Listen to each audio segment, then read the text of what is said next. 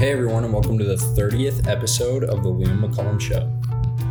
Daniel Zolnikov, who I've had on the show before, definitely go check out my interview with him. He invited me on Montana Talks Radio, and since I've never been on the opposite side of these interviews, I figured that I would release the audio as a podcast on my show. So you'll definitely hear me answer some questions about my podcast, a little bit more about me. And part of the reason that I haven't been uploading as many podcasts is because I'm easing into my junior year here at the University of Montana. But I do have some scheduled for the future. And once I get my routine down, I should be putting out these regularly again. But yeah, I hope you guys enjoy this interview. Here it is. This is where Montana talks. This is Daniel Zolnikov. And I'm Katie. And on the air with us right now, we have Liam McCollum. Liam, thank you for joining us. Yeah, thanks for having me. So Liam I just want to do a quick introduction, is getting his undergrad at University of Montana, and the goal is to go to law school. He's from Laurel, and he has his own podcast and is a very big civil libertarian liberty guy. So is that a fair introduction, Liam? Yeah, absolutely. I kind of stay away from terminologies, but I do lean more towards liberty, freedom. I started off as a conservative, kind of lean more libertarian, and I do believe that that's kind of where the Republican Party is going to have to go in the future. But yeah, I would say that's pretty accurate. Okay. Well, it's just nice to, broad strokes, but just paint a picture. So you are the future of where our country is going, is basically why I wanted you to be on the air. I was once that years ago. Now it's you. The upgrade. A lot of pressure. A lot of pressure. You are right. And it's worth it. So what do you talk about? Like, what are your issues? You have the Liam McCollum Show, your podcast. What do you talk about? Like, what are your main topics that you cover? Yeah, absolutely. I'm not necessarily an authority on any issue in particular, but I do have a lot of guests on. I kind of serve as I find these people that I've been following for a few years, I bring them on, and I just talk about whatever issue they find most prominent. So I've had people talking about war. I brought Dan McKnight from, I believe, Idaho. He's Sergeant Dan McKnight from the National Guard. And we talked about bringing our troops home. As he's seen, a lot of veterans actually believe that war is a bad thing. You can talk to them, and there are some veterans out there who need our support. So I've had some people on to talk about that issue. But something that I'm also very concerned about is the economy. So I have people on to talk about the Federal Reserve, what we're seeing today, and the rising of the stock market, while many people across America are unemployed. So that's another issue that I'm very concerned about. But overall, just liberty. I think that we're seeing our liberties being taken. And even under Trump, I would have voted for Trump in 2016. And we're still seeing our liberties being taken. So I think that one of our problems is that we're putting too much faith in a central authority. And I kind of just focus on that. I value local politics. I think that people need to focus more on their local localities. I think that that's where action can be done. So that's basically what I'm concerned about. Well, so if you vote for a state legislative seat in Montana, you're one of 3,000 votes, right? Or maybe 2,000 votes. Right. And they're won or lost by 10 votes. The House was decided by one district by 4 votes, one session, right? One district, 4 votes made the House either Democrat or Republican, right. I think tied or Republican was what happened. So your vote for actually, it's very interesting, for the Steve Bullock race, it is down to the wire. So it is going to be extremely important that people vote. And then there's people are saying, well, I'm not going to vote if it's only absentee.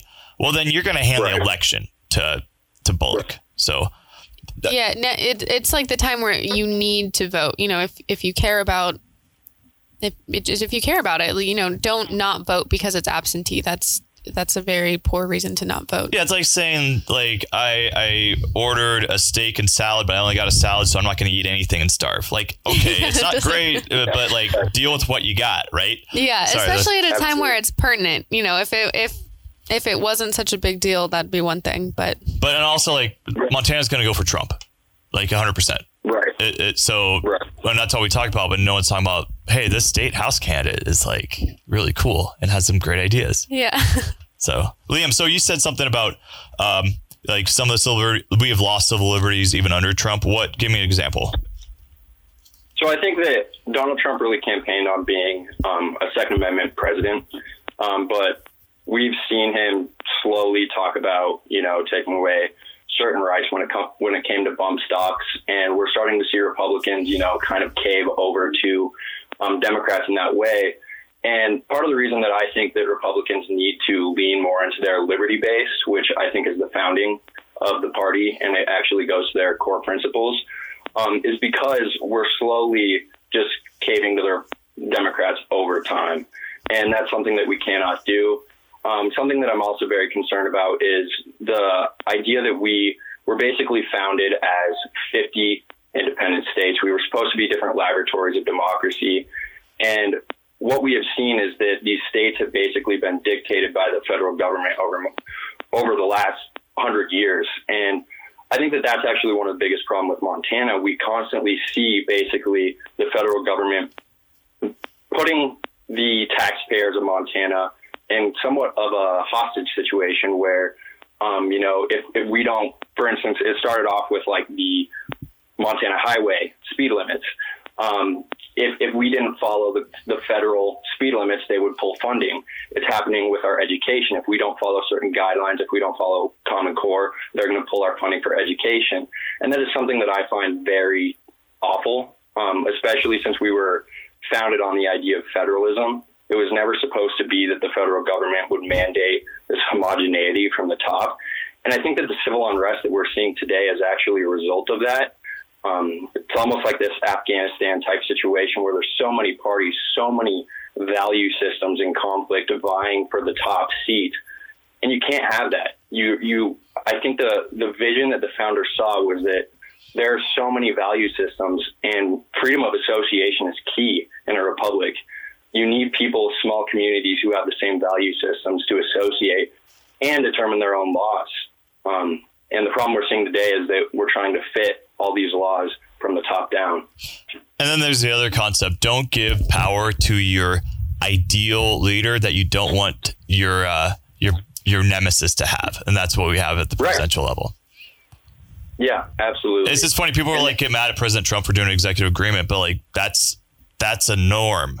So they want that power, but he'd be used one way, or it's the opposite side, right? Like we want these executive agreements, but if the next president uses them, we hate it, and it's overuse of federal power. So how about if we look at trying to bring it back to the states? That's the topic, right?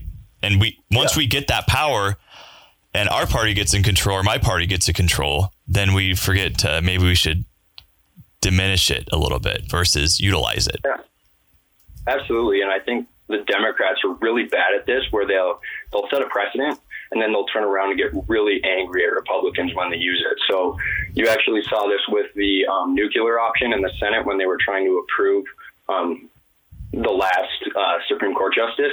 And the Democrats basically used the same nuclear option, but when the Republicans tried it, they were so upset. But I think they don't realize that our government does run on precedent. This happens all the time.